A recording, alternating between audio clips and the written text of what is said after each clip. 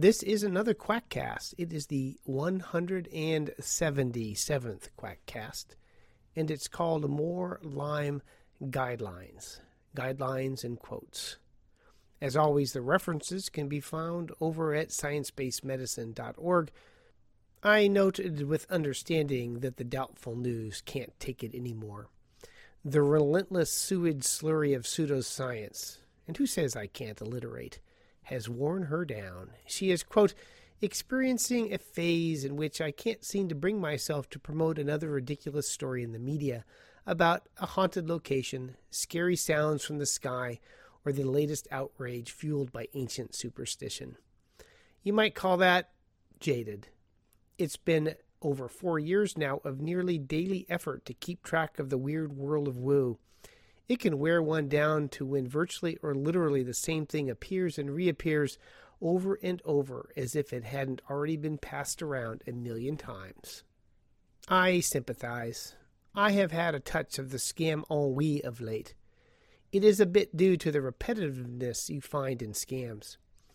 I still find the variations on the themes of pseudomedicines curious. It is like infectious diseases, where every case has some unique and subtle diversity, so that no two scams are the same. But there are almost 4,000 clinical trials on acupuncture, and I would wager they all have several of the same half-dozen fatal errors. It is like hand hygiene at work. We have known that for, 160 years, that hand hygiene prevents the spread of disease, but people still can't do it right. We know what is required for a good clinical trial, but the scamsters just can't seem to figure it out. The ennui is not the seeming futility of the endeavor.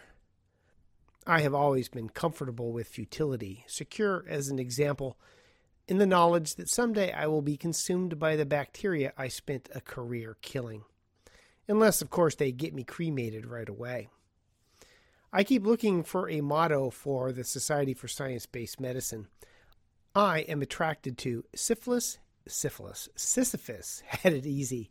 I think I'll keep that mistake in there. Sisyphus had it easy. The painful necessities of Lyme literacy. There are some topics I feel an obligation to cover, a necessity that is hard to tackle with enthusiasm, not unlike taking out the trash. But after 6 years of writing for this blog, I fear I am running out of ways to discuss scams in novel ways. Simply rolling my eyes and making a gagging motion is hardly a sufficient blog entry, which is my initial response to Evidence Assessment and Guideline Recommendations in Lyme Disease, the Clinical Management of Known Tick Bites, Erythema migrans, Rashes, and Persistent Disease, over at the National Guideline Clearinghouse, the NGC. Not unlike the Publishers Clearinghouse, the NGC are not responsible for the content of the product they offer as long as the guidelines meet their criteria. But I doubt they are going to send me a big check anytime soon. Some of those criteria include, quote, a description of study selection that includes the number of studies identified, the number of studies included, and a summary of inclusion and exclusion criteria. A synthesis of evidence from selected studies, a detailed description or evidence tables, a summary of the evidence synthesis included in the guideline that relates the evidence to the recommendations, e.g., a descriptive summary or summary tables. I am reminded of several posts ago when I discussed how the system was gamed to allow a naturopathic clinic to become a center of excellence. I have filed a Freedom of Information request to get more information on that farce. I get the hint that these Lyme guidelines are the same. This guideline is like the curious incident of the dog in the nighttime. It is not what is mentioned that is interesting. An update and a downvote. There are numerous issues with the International Lyme and Associated Disease Society guidelines, some of which I have discussed in the past. One problem I have as I write this is that the IDSA guidelines are being updated with an expected release date in the fall of 2016. So we have to wait for at least a year before I can have a more reality-based approach to Lyme disease. Time and energy preclude addressing every part of this brief guideline. I hope that when the IDSA releases their guidelines, they will do a compare and contrast with the Iliads. But I will not hold my breath.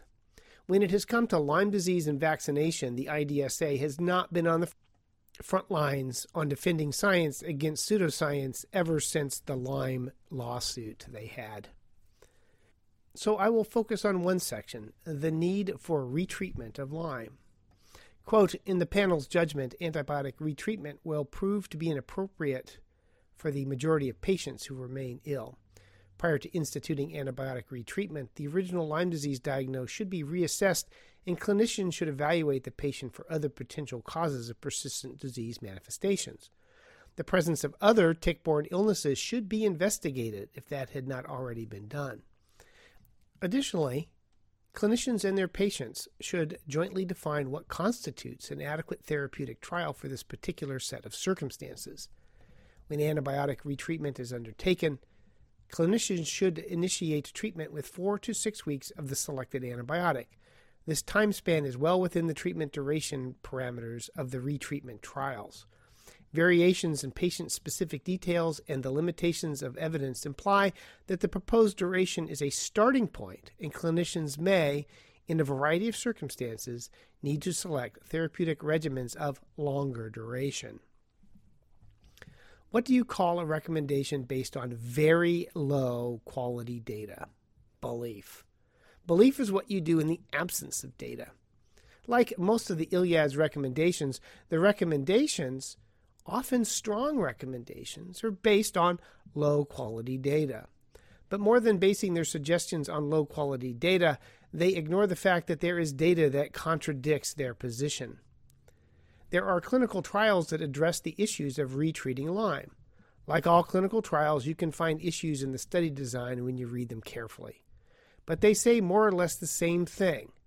Treating patients with persisting symptoms of Lyme has no long-lasting effects.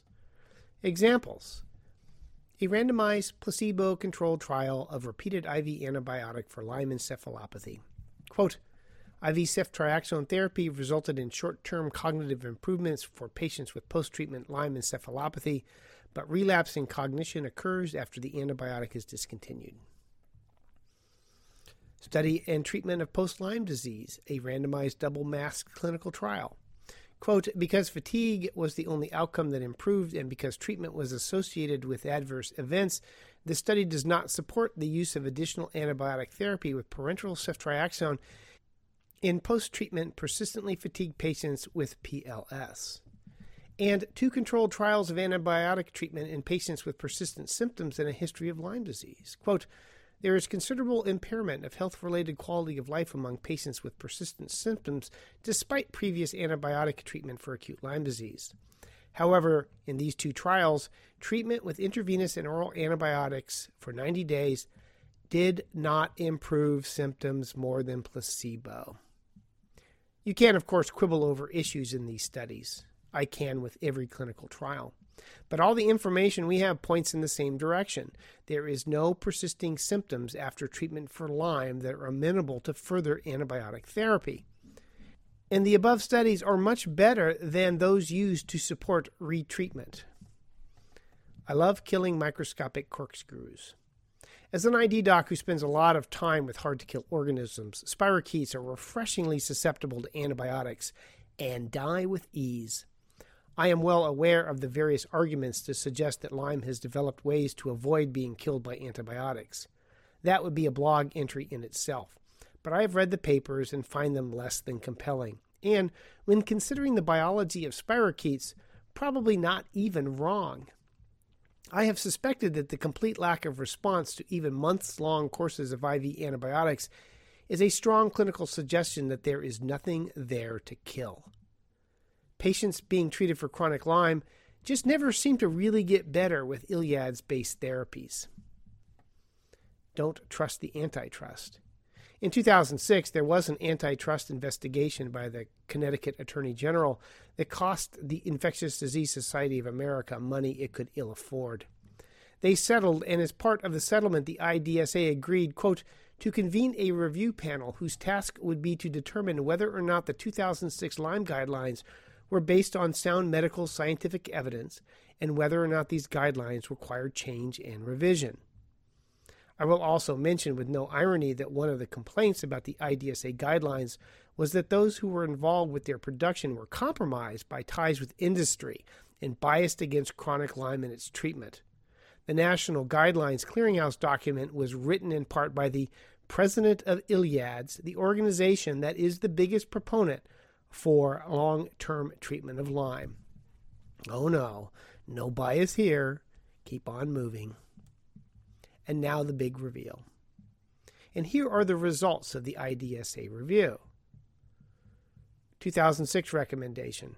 To date, there is no convincing biologic evidence for the existence of symptomatic chronic Borrelia burgdorferi infection among patients after receipt of recommended treatment regimens for Lyme disease. Panel determination.